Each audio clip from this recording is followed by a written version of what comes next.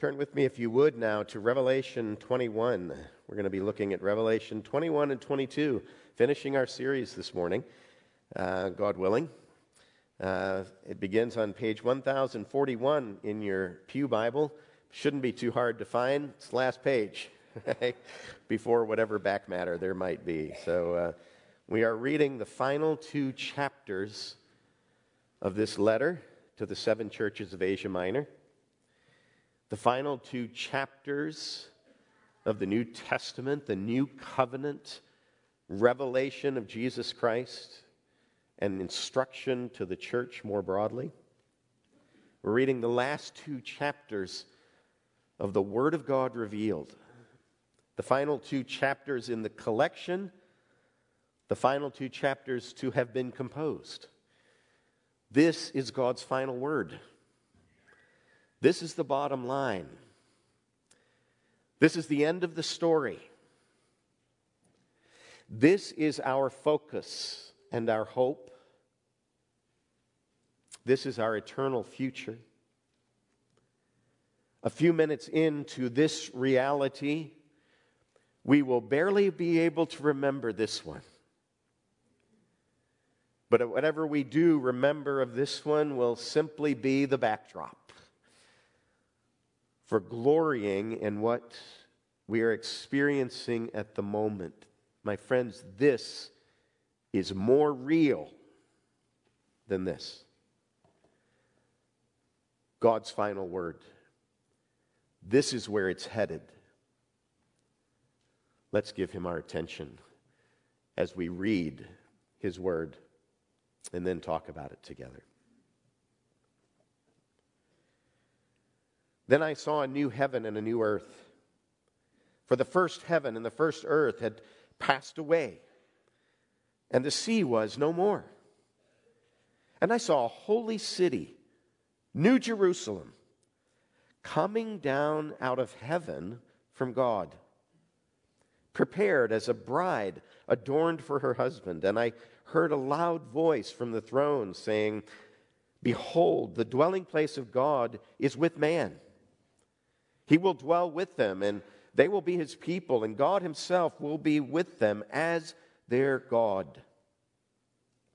He will wipe away every tear from their eyes, and death shall be no more. Neither shall there be mourning or crying or pain anymore, for the former things have passed away." And he who was seated on the throne said, "Behold, I am making all things new." And he said, "Write this down, for these words are trustworthy and true." And he said to me, "It is done. I am the Alpha and the Omega, the beginning and the end. To the thirsty, I will give from the spring of the water of life without payment. The one who conquers will have this heritage, and I will be his God, and he will be my son. But as for the cowardly, the faithless, the detestable, as for murderers, the sexually immoral, sorcerers, idolaters, and all liars, their portion will be in the lake of fire that burns with fire and sulfur, which is the second death." Then came one of the seven angels who had the seven bowls full of the seven last plagues and spoke to me, saying, "Come, I will show you the bride, the wife of the Lamb."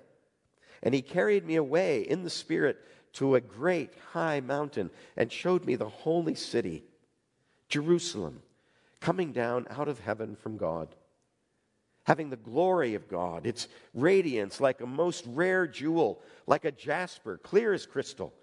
It had a great high wall with 12 gates, and at the gates 12 angels, and on the gates the names of the 12 tribes of the sons of Israel were inscribed. On the east 3 gates, and on the north 3 gates, and on the south 3 gates, and on the west 3 gates. And the wall of the city had 12 foundations, and on them were written the 12 names of the 12 apostles of the Lamb. And the one who spoke with me had a measuring rod of gold to measure the city and its gates and walls. The city lies 4 square, its length the same as its width.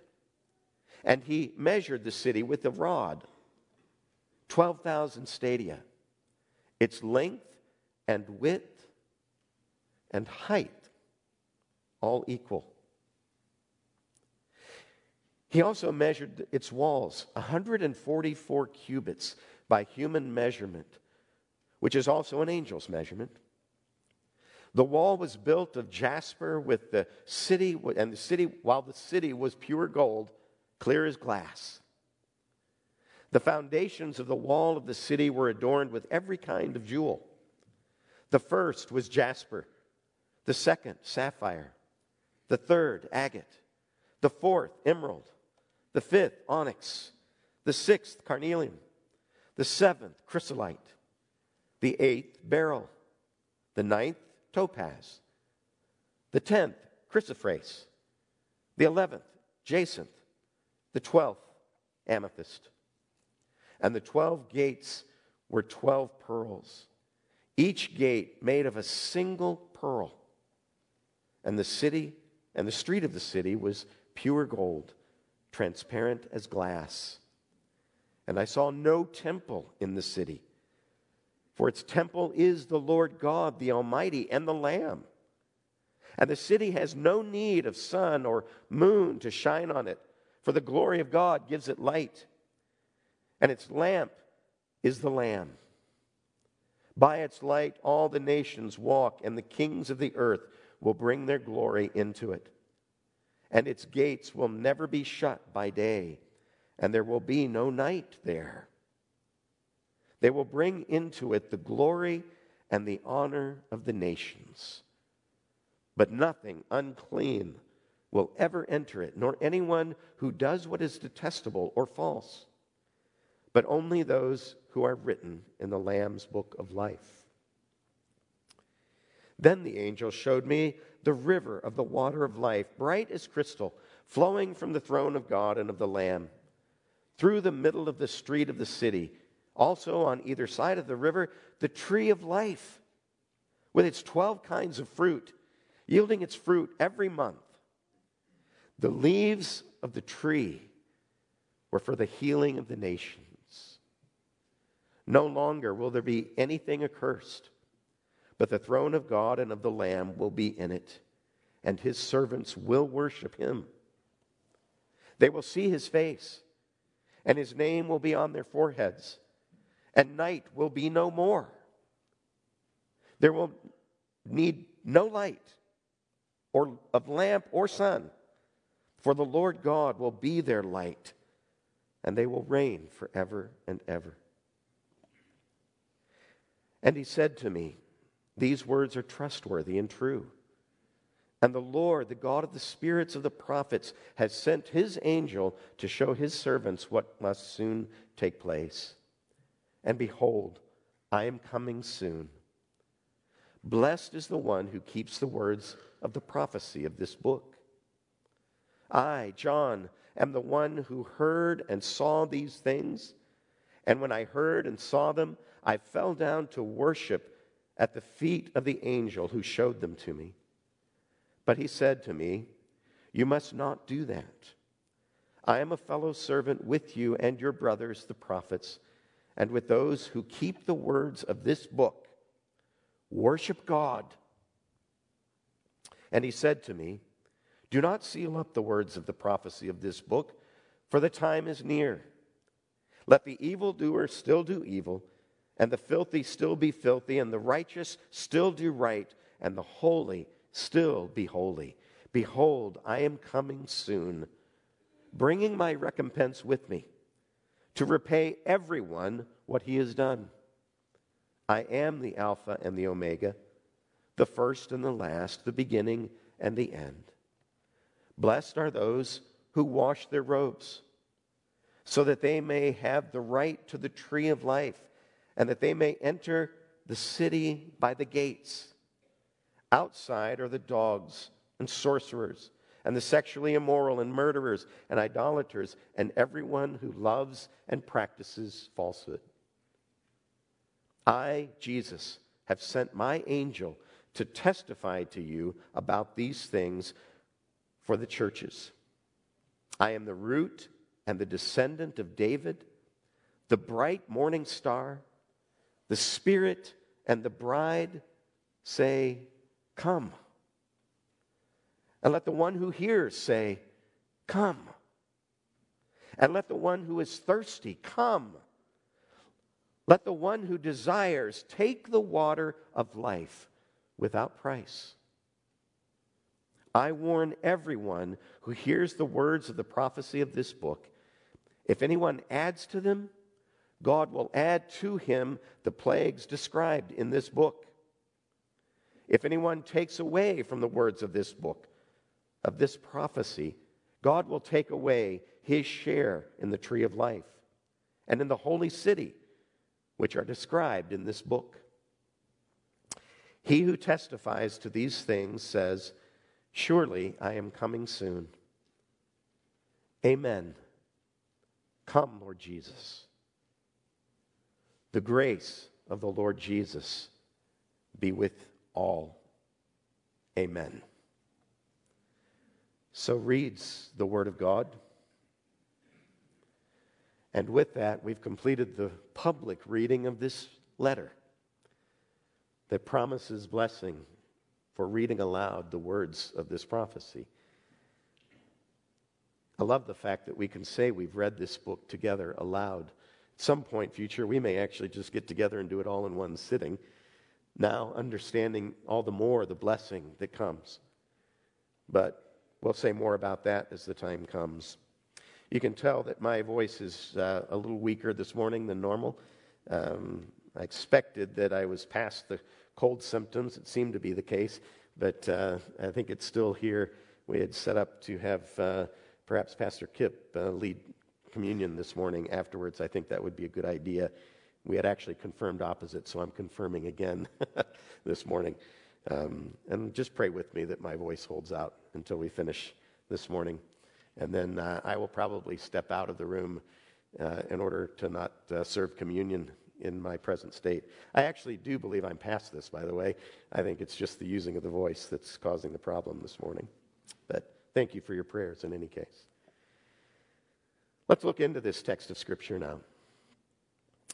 For several years, we have included on the front of our bulletin where we are in the church calendar, what today is in the church progression, the church celebration of the plan and purpose of redemption that has been a custom for us. We draw attention to it. We pay attention to things like Advent and the 4 Sundays headed up to Christmas.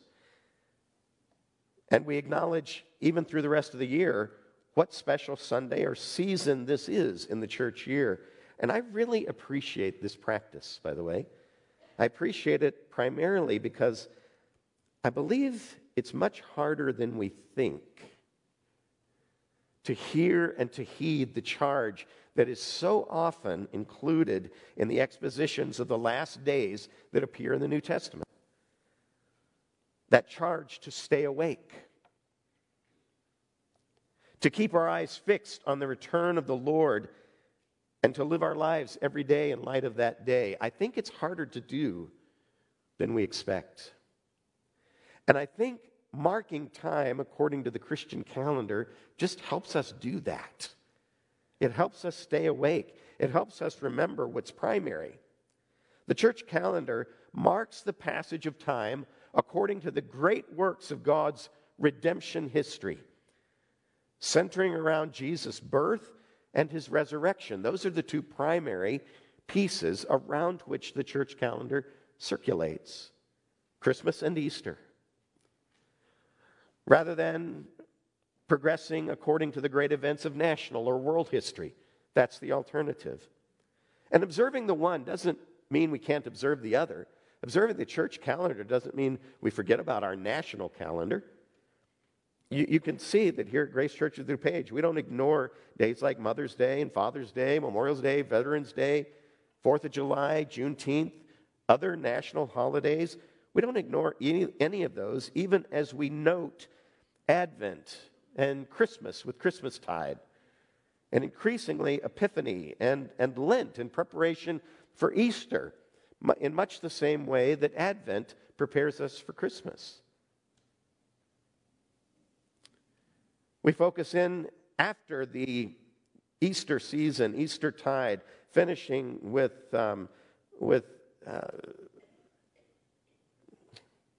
Pentecost. Thank you. It escaped my memory there for a minute. With Pentecost, and then following that, Ascension.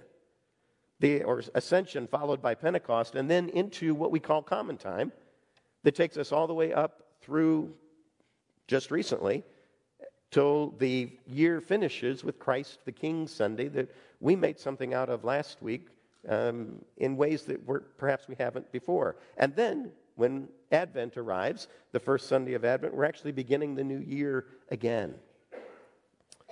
I think that's helpful. I think that's beneficial to believers. That season between Christmas and Easter tends to focus on Jesus' ministry on earth, particularly his ministry to the Gentiles. And then that season of Common Time from Pentecost through to the end of the year focuses on the walk of the church, on their relationship with the Lord, on their work in the world, their mission, fulfilling the Great Commission. It's really helpful to keep this in front of us and to be thinking about the passage of time in Christian terms, not just according to a national calendar. Both are helpful. Both have their place.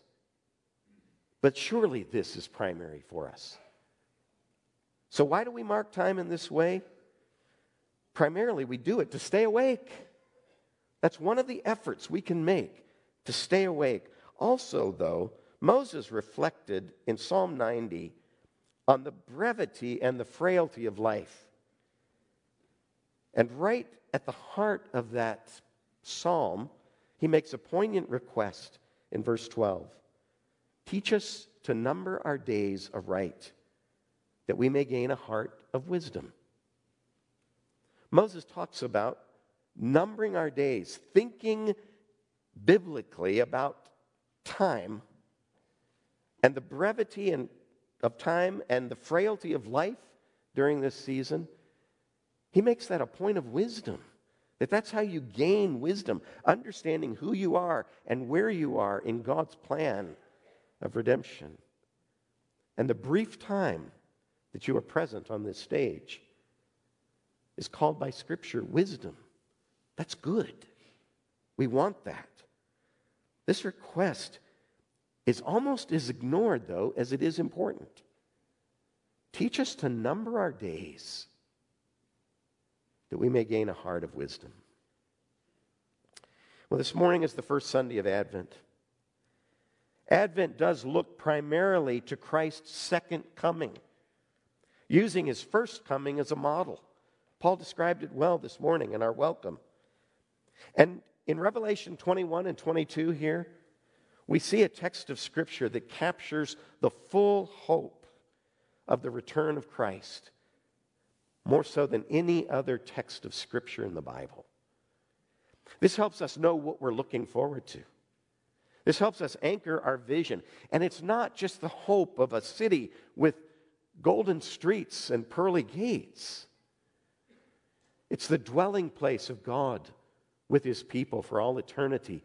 That's what we're looking forward to, the full and final delivery of our salvation. And Revelation 21 and 22 help us to do that in remarkable ways beyond, as I said, any other text of Scripture. Listen to what one theologian wrote about Revelation as a whole and this topic in particular.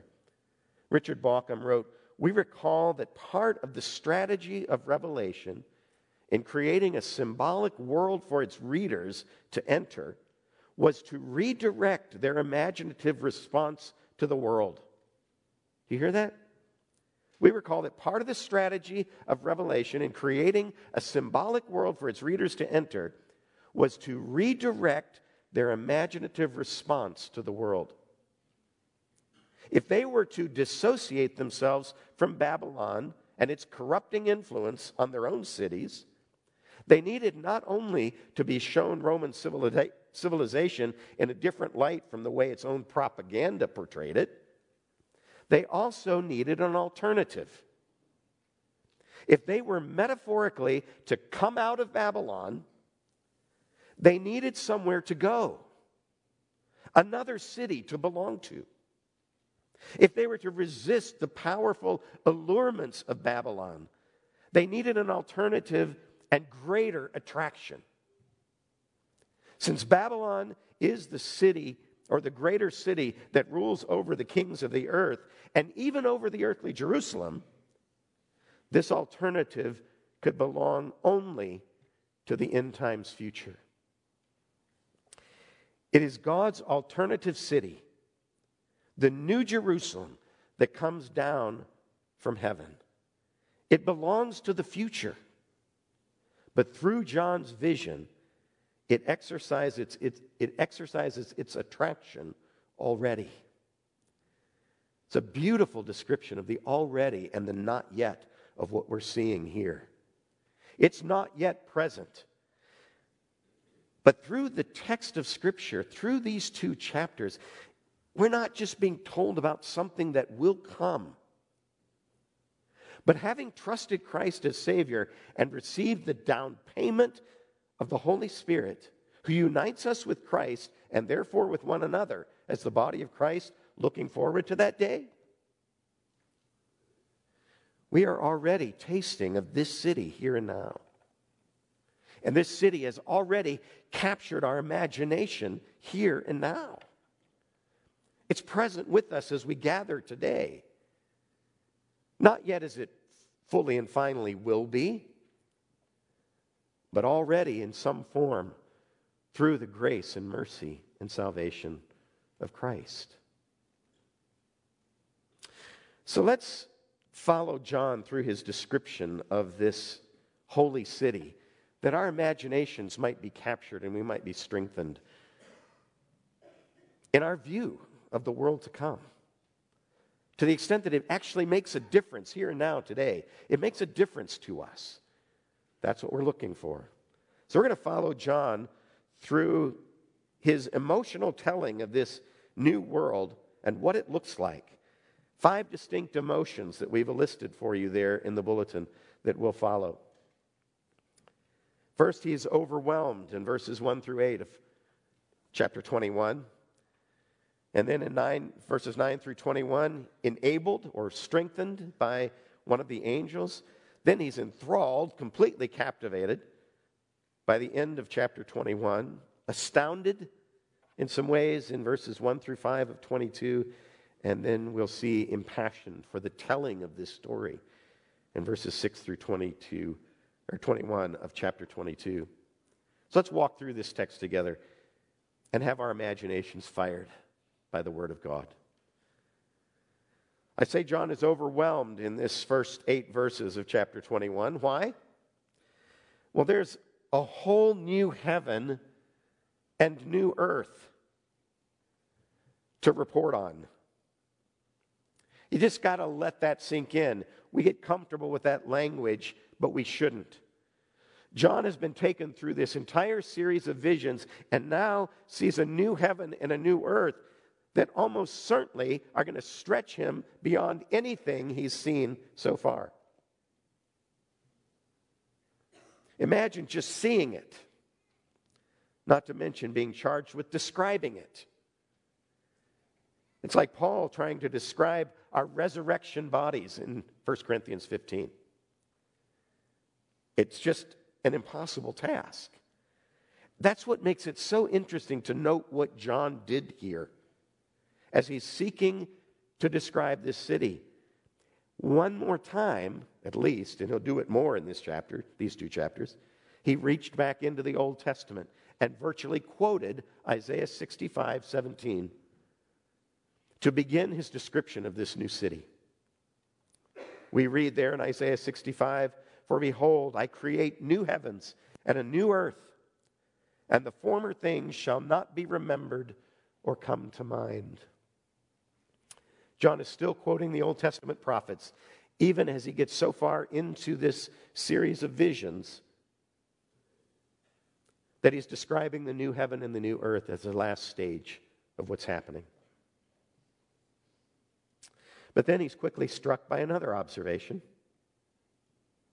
In this new creation, he says, before he even finishes what we've labeled as verse 1, he sees that there is no more sea. Just such an interesting description. And just for the sake of brevity this morning, I don't think this means that there's no ocean in the new heavens and the new earth. I don't think that's what's being told to us here. Rather, back in chapter 4, verse 6, do you remember that we saw a sea of glass like crystal before the throne of God in that text? And we said there that the sea was a symbol of untamed evil and chaos in Old Testament Israel. That not even the shore is quiet. That's again from Isaiah 57. But we also said back in chapter 4 that this sea of glass seems to be present in this description of the throne room of heaven because it makes God unapproachable. It's magnifying in that scene his transcendence, his separateness, his apartness. In some senses, therefore, his holiness. He is set apart from people, and this sea of glass is separating them from him. But now, as one of the first descriptions of the new heaven and new earth, it's gone. It's absent. He's near at this point. Then John changed his metaphor again. In fact, he changed it twice more in verse 2 alone. Metaphors we've already introduced this morning: a city and then a bride. Two more metaphors to try to grasp this city. Verse 2, "And I saw the holy city, the new Jerusalem, coming down out of heaven from God, prepared as a bride adorned for her husband." What an amazing description of a city. The city is described as a bride, and the bride is described as a city. This is interesting. This emphasizes both community and yet the intimacy that we'll enjoy with God and with one another in our new home. And it's talking about the celebration of Christ's return, what's already been described as a marriage supper, a wedding reception. How could there be anything happier than that? But all these descriptions together are simply additional ways of depicting the same reality that John already tried to communicate in verse 1. He's just layering his metaphors again, as we've seen him do before. This is like the lion who is a lamb all over again. How can a lion and a lamb merge into one when the two are so different from one another? But somehow the merging of those two helps us understand the nature of Jesus. In fact, in chapter 5, it helps us recognize Jesus. And again, here, the layering of metaphors is happening in ways that make it sound like those two can't be put together. But as you do put them together, you begin to see characteristics of the bride and the place where God will dwell with his people for all eternity. John is saying one impression just won't cut it. It just doesn't give the whole picture. All these images woven together only begin to describe the glory of the new creation and our discernment of what it's intended to communicate. What John is actually seeing, what he's being shown. We're going to continue on with these descriptions before trying to put them together even a bit further.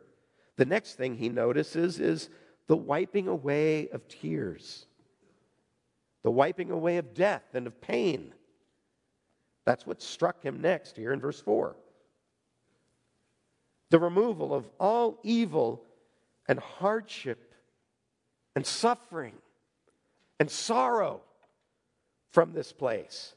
So while you're still trying to work out this city and bride image, you're getting additional elements.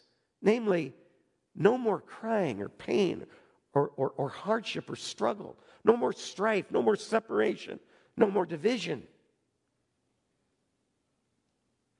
The troubled church of chapters 2 and 3 is now completely pure in the presence of God. The dead and dirty one of Ephesians chapter 2 has been cleansed by the washing of water with the word, such that she now stands before God in splendor, without spot or wrinkle or any such thing, but holy and without blemish. Ephesians 5. Verse 4 says, He will wipe away every tear from their eyes, and death shall be no more. Neither shall there be mourning or crying nor pain anymore. For the former things have passed away. These blessings are stated in the negative because it's far easier for us to understand what we won't have any longer than to attempt even to imagine what we will have.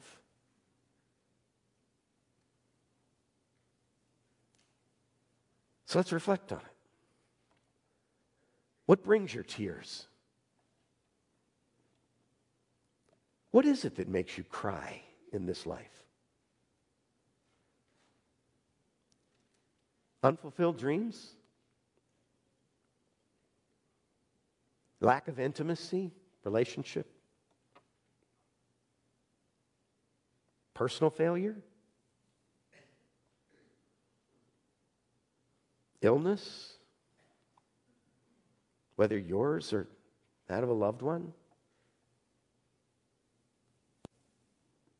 Lost loved ones? Maybe hardened hearts among family or friends? Disunity, strife in relationship? Or maybe hardness of heart toward people in need? A church that shrugs off suffering? Are those some of the things that might bring tears? Almost certainly at the heart of it here are those tears of personal loss and failure. Those things that we didn't think our happiness and our joy was tied to them, but boy, when they were taken away or even just threatened, we discovered that maybe we loved them more than we thought we did. And we find it hard to believe that God is good and loving and not supplying us with those things or not protecting those things in our experience. Those surely seem to be at the center of what's being talked about here.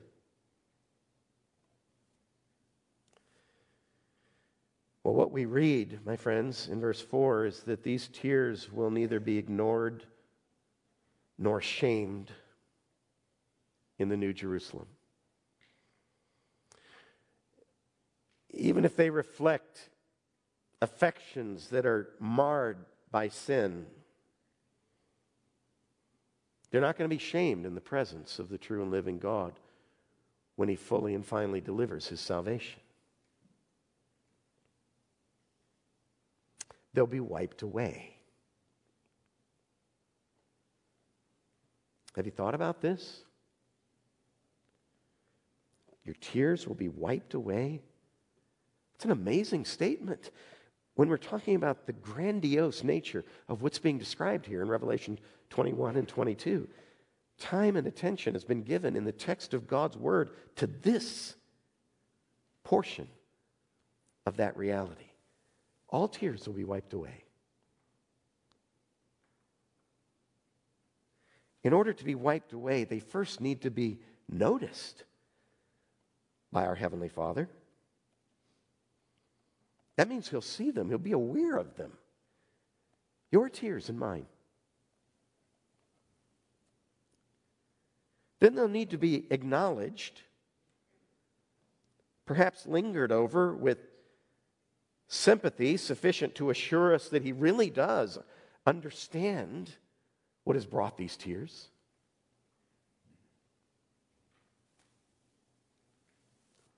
Then to wipe them away, to wipe away our tears, our Father will have to touch us as we weep. There's no other way to conceive of this than that. And that's the metaphor that John is given under the inspiration of the Spirit. That God Himself will wipe away our tears. We read about the anthropomorphic hand of God all the way through Scripture.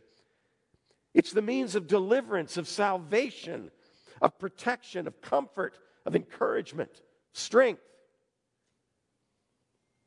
And here, a tenderness almost beyond description.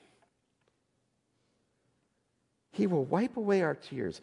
Our Father will have to touch us as we weep. His hands made wet by our grief.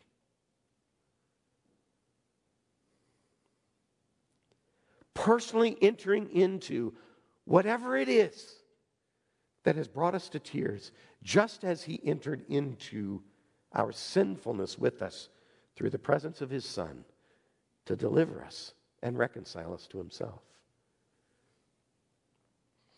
We make too little of what Jesus did, not remembering that He became guilty before God on our behalf, that we might be reconciled to God by faith in Him.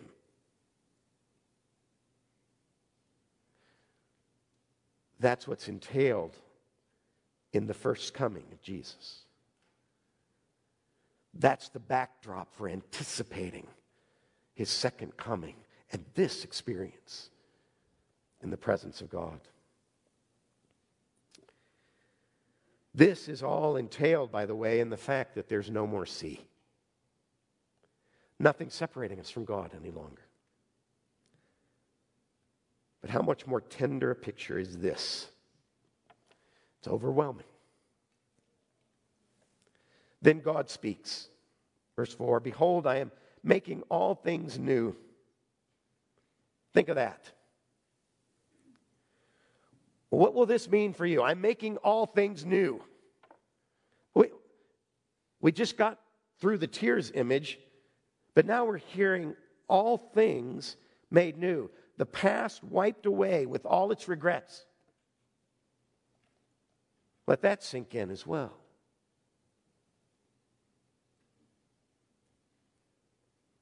What does that mean for you? The past is gone. And all things made new. That's the way Paul talked about salvation to the Galatian church. And it comes back right here. And then where does Scripture go from there? We're told, write this down. For these words are trustworthy and true. That means the inclination is going to be to think that when you hear, "Behold, I'm making all things new," well, you surely can't put that away. I have some memories of things that those are real. Those come with me. They're just part of my identity, part of who I am. And that's not what the text says. I'm making all things new, and then write this down, for these words are trustworthy. In other words, it will be done. Are you thirsty for this day? Verse 6, and he said, "It is done. I am the Alpha and the Omega, the beginning and the end." In other words, it is all in my hands, and I can get this done. This is a done deal. None of the questions that come up in our minds about hearing that all things will be made new are greater. None of the sins that we've committed are greater than the ability of God to put them away and make all things new. He's saying, I'm the beginning and the end. I can do this, and I will. I will get it done. And then he finishes. To the thirsty, to the thirsty I will give from the spring of the water of life without payment. There it is. There's your refreshment.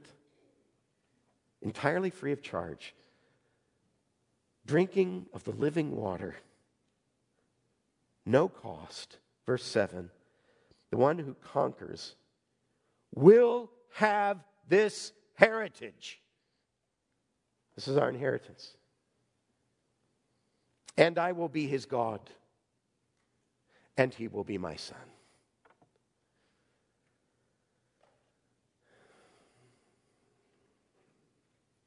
I almost want to stop here. But there's a warning about cutting short what's written here, so I'm not going to do that.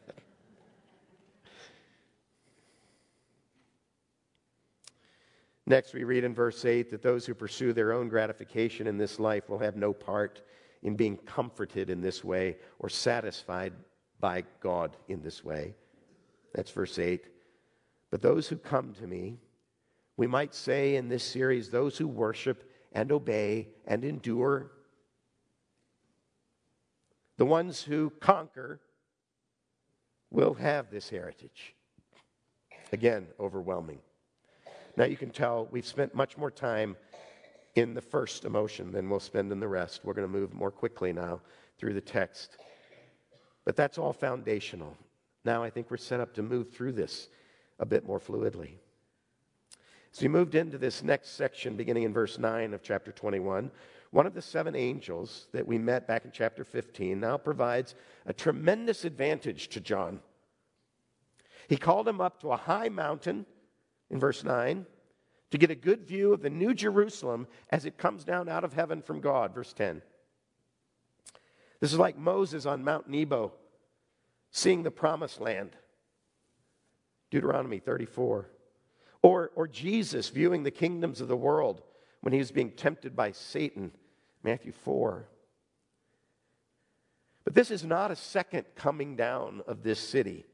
It's a retelling of verse 2, now from a new and a better vantage point. It's kind of like Genesis 1 and 2. Genesis 2 tells a creation account as well. It's not a different one from chapter 1. It's the same one, now from a new perspective. And we get that same structure here. This time it was the angel who called the city the bride, the wife of the Lamb, verse 9. The wife of the one who stood in the throne room of God and took the scroll from his hand to begin opening these seals way back in chapter 6 and 7. This is Jesus. This is the bridegroom, as he was identified in chapter 18, verse 23. And John is witnessing the descent out of heaven of the place where bride and groom will live. A place so perfectly crafted for their life together that it becomes representative of and reflective of both of them, of both the bride and the groom. It is the bride, we're told, and it glistens with God's glory because his presence is there. This city is so identified with them both that it's representative of them both. They are one with their environment and the place that has been designed by God for them to live. This is the garden all over again. Where did Adam and Eve and the garden get separated from one another? Well, we can answer that. It was following their sin when they were expelled from the garden. But while living there, they were God's representatives in that place, at one with their environment. And that's the way it's been described here. As John sees the new Jerusalem coming down from God out of heaven, from this glorious vantage point that he's been granted by the angel. This is perfection. We spend our lives looking for perfection, longing for perfection, don't we? The perfect job, the perfect house, the perfect husband or wife, the perfect vacation, having the perfect children. Then as we age, we cease longing for perfection so much as we begin regretting never having found it. And that can mark the cynicism of old age. We know nothing's perfect, but somehow, even so, we never give up pursuit of it. We never give up the hope of it. Why is that? Are we slow learners? I don't think so at all. I believe it's because God has woven that desire so deeply into our hearts that we just can't be truly happy without that perfection being realized. He's made us to long for that. It's something less than human to give up that longing. I believe this longing is so deeply rooted within us that it even shapes our fantasies. When I preached this text of Scripture about 9 years ago from this same pulpit, I opened with an illustration that some people still remember and remind me of, talking about the Disney movies that my kids used to watch. Do some of you remember that? At that point, I was talking about ones like Little Mermaid and Beauty and the Beast and Aladdin and Lion King and Tarzan, the ones that were being watched when my older ones were that age and were younger. And I remember talking about how captivating those stories were.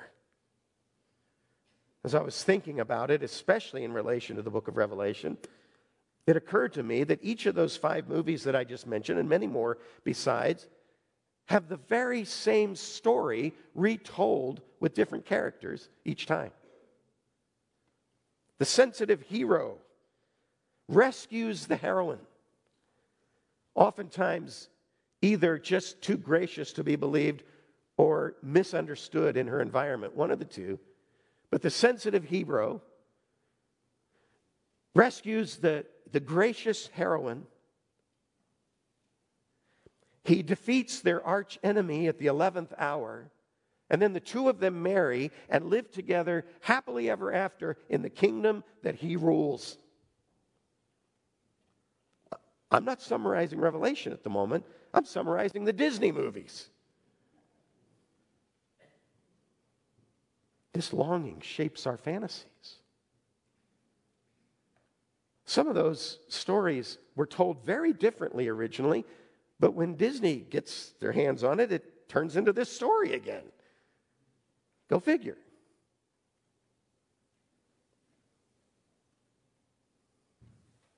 We love that fantasy. And having introduced Revelation first this morning, you can see what those stories are imitating. That fantasy is anchored in reality. It's real. We love the fantasy. But it's more than that. I believe with Solomon that God has put eternity in our hearts. Ecclesiastes 3:11. And we long for that. Every moment of every day. We long for eternity. We were made for eternity. And we can't help ourselves. We long for this story.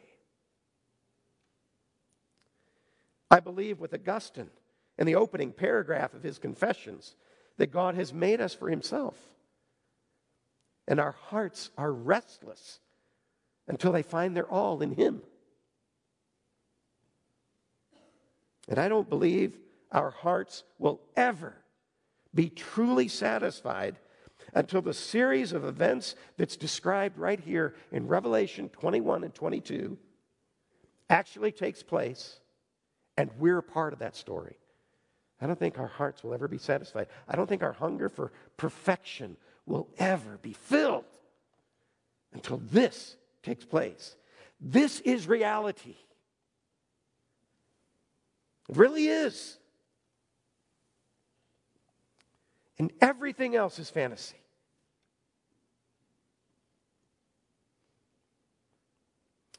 The rest of chapter 21 is given to description of this breathtaking residence of the bride and groom. You've already heard it read. I will only point out one intriguing detail. This city is a cube. Verse 16, the city lies 4 square, its length the same as its width. And he measured the city with his rod, 12,000 stadia. Its length and width and height are equal. Who measures the height of a city? The fact that it's a cube, though, is just one more symbol, right? There is another cube in Scripture, right? It's the Holy of Holies, the place where God dwelled among his people. Remember that loud voice from before the throne back in verse 3? Behold, the dwelling place of God is with man. He will dwell with them, and they will be his people. This city, this whole place, is the new Holy of Holies, the eternal Holy of Holies, the place where God chooses to put his name there. That's the way it was described in the Old Testament. The place that God has appointed to dwell among his people. And it was in the wake of this powerful description of the city that John began to notice that some things were missing from this city. Some things beyond the sea and the self-absorbed people. There's other things that aren't here. And he was intrigued by that. First, John said in verse 22 here, I saw no more temple. I saw no temple in the city. There's no need for it, right? For its temple is the Lord God, the Almighty, and the Lamb. Jesus told us this was coming. Tear down this temple, and I will rebuild it in 3 days. And John observed, this is the temple of his body. This is now the place where God dwells among his people. In Jesus. And now in the Spirit-inhabited, redeemed ones from all the nations that will join them in this city. We'll commune with our triune God directly in our new home, in his eternal Holy of Holies. Next, verse 23. The city has no need of sun or moon to shine on it. Again, God's got that. For the glory of God gives it light. And its lamp is the Lamb. This light will never fade. In the ancient world, night was a time of danger and evil. The city gates would be shut for safety. It's the same today, although most cities don't have gates to shut. But night is still the time of danger and evil. But none of that here. None of that here. In this city, its gates will never be shut, verse 25. Because there's no threat here. The self-gratifying people are gone. But there's more here. Its gates will never be shut by day, and there will be no night. Night never happens in this city. The lightness of the Lamb can't be quenched or quelled. There's no darkness here. Children, do you hear this? There's no darkness here. No more night. I remember all sorts of malevolent beings that inhabited my room at night. Snakes under the bed. Trolls in my toy box. Shadows of God only knew what in the closet. And heaven forbid that I turn out the light before closing the closet door, because that would let them all out.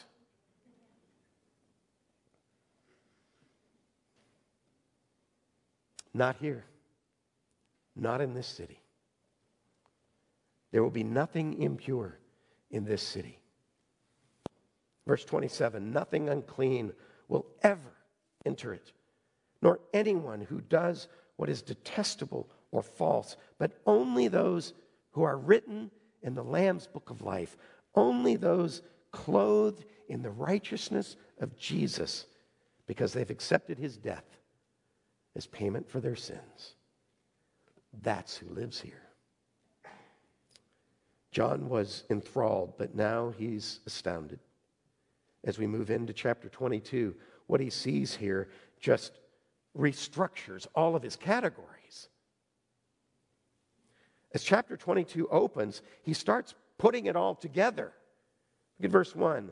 Then the angel showed me the river of the water of life, bright as crystal, flowing from the throne of God and of the Lamb, through the middle of the street of the city.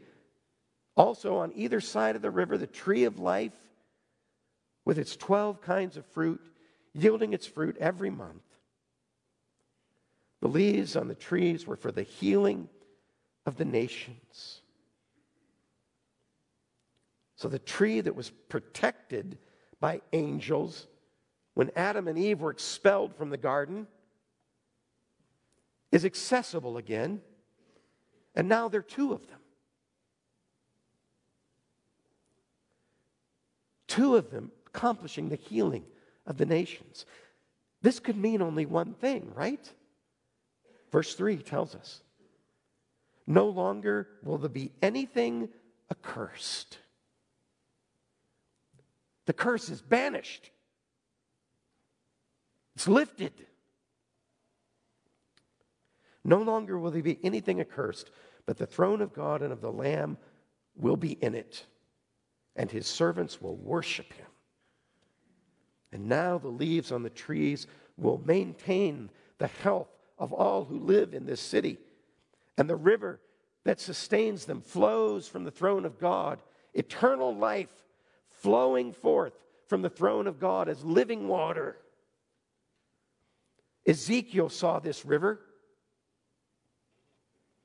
and described it in compelling detail.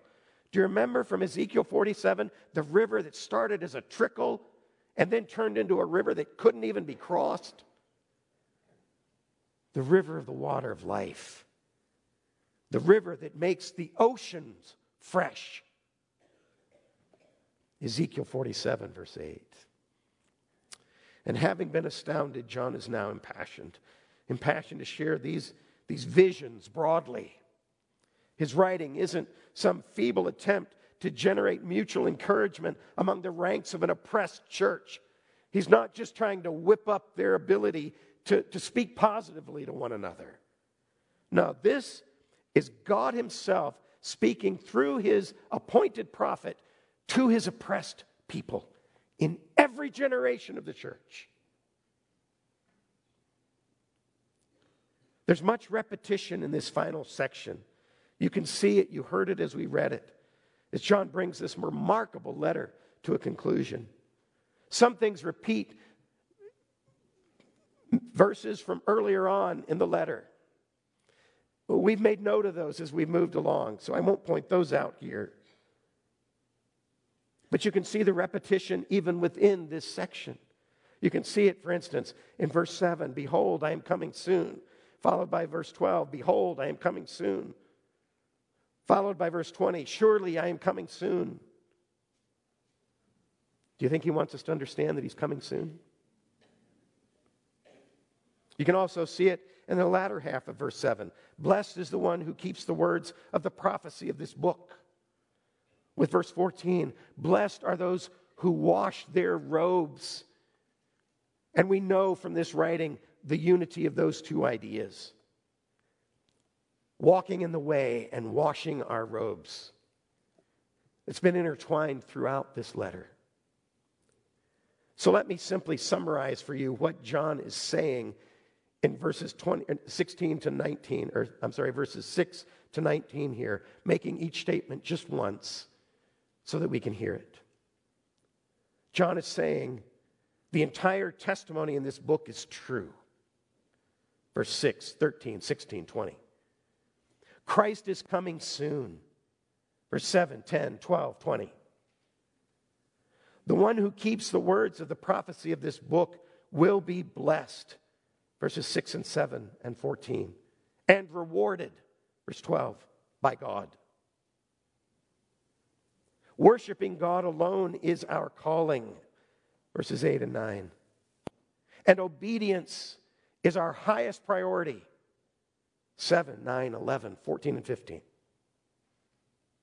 This invitation remains open to all who will come. Verse 17. But don't even think of trying to change the terms as they've been laid out here. Verse 11, 18, and 19. Period. End of quote. This entire testimony is true. Christ is coming soon. The one who keeps the words of the prophecy of this book will be blessed and rewarded by God. Worshiping God alone is our calling, and obedience is our highest priority. This invitation remains open to all who will come. But don't even think of trying to change the terms as they've been laid out here. There it is. And what an impassioned invitation this is that is presented.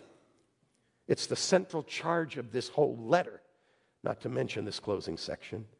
The Spirit and the bride say, come. And let the one who hears say, come. And let the one who is thirsty come. Let the one who desires take the water of life without price. Do you look forward to living in this city? Amen. Does it captivate your mind on a daily basis? Is it often hard to think about other things? Is it so much on your heart that it's also on your face? And in your conversations? Is it? For all of us who know Christ, this is our future.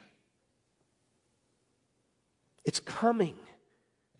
You can count on it. We will live here. But is it the central aim around which your whole life revolves? Or does that sound excessive? Like too much heaven?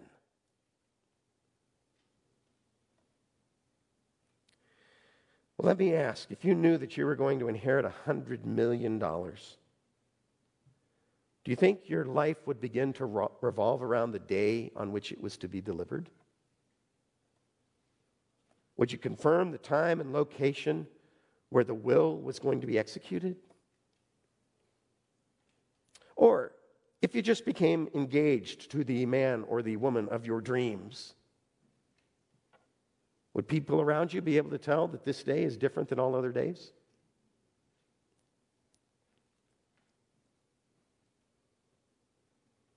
Well, we've done better than all of this, haven't we? Reminding ourselves of the fact that from this passage, this is our future. It's like receiving a report card that tells us how we're doing in the most important subject in our lives. Namely, living in light of our promised eternity. Seeing this passage and asking ourselves these questions helps us to discern. It gives us a report card on how we're doing at staying awake, as we're so often charged to do with regard to the second coming of Christ. Report card pickup day was always an anticipated event in the Worley home. How'd each one do this quarter? In the tough subjects? In the favorite subjects? Did they hit the mark? Did they do their best? Did they manage the quarter well? And are their grades and the teachers' comments reflective of that? When I arrived home at the end of report card pickup day, I never had to wonder how my kids had done. They wore it on their faces. It was impossible to hide. When you're walking with God, truly looking forward to your wedding day, the marriage supper of the Lamb, you just can't hide it. You can't get enough of His Word. You can't get enough of His people. You can't give enough to His work, time or money. You just want to walk in His ways, holy and pure, fully at peace with Him to the very depths of your soul. That's what happens in the hearts of God's people when this vision catches a hold of us. You want to be godly. And you recognize that means acting on the conviction that God's ways are always better than ours. Always. Peter expressed this very same thought and included a penetrating question, stated so powerfully that I want to close with it this morning. I want to close this morning's message. I want to close this section of Revelation. I want to close the exposition of this book by actually reading some words from Peter that pose this as a question to us all. 2 Peter chapter 3, beginning in verse 10. And with this, we close. Peter wrote, "The day of the Lord will come like a thief, and then the heavens will pass away with a roar, and the heavenly bodies will be burned up and dissolved, and the earth and the works that are done on it will be exposed. Since these things are thus to be dissolved," here's the question, "what sort of people ought you to be in lives of holiness and godliness? Waiting for and hastening the coming of the day of God, because of which the heavens will be set on fire and dissolved, and the heavenly bodies will melt as they burn. But according to His promise, we are waiting for new heavens and a new earth in which righteousness dwells." End quote from 2 Peter 3. My friends, this is our inheritance. This is the testimony of the New Testament. The testimony of Jesus, of Peter, of Paul, and of the church as they've engaged with this text of Scripture ever since it was first written. Do we believe these truths? That's not rhetorical. Do we believe these truths? Do our lives show it? Do our lives show it? That's our inheritance. That's not something we whip up from within ourselves. That's something that just can't be contained. When we've engaged God in His Word and have been folded into this salvation that Christ has offered. Let's pray now. And those who are going to serve communion, please come to the front along with the musicians. Heavenly Father, we've borrowed time this morning to finish this exposition of a most important text of Scripture. I pray that if this extension has put anyone in hardship, that you would pour out your grace upon that need. And that now, in this moment, in this hour, you would meet with us by your Spirit. And as we remember the body and blood of the Lord, that we would be strengthened by you through this act of remembrance to live in light of the truths we've just rehearsed together from this beautiful text of Scripture. And that all of this would be done to the praise of your glory and to the exaltation of the Lamb. In Jesus' name we pray. Amen.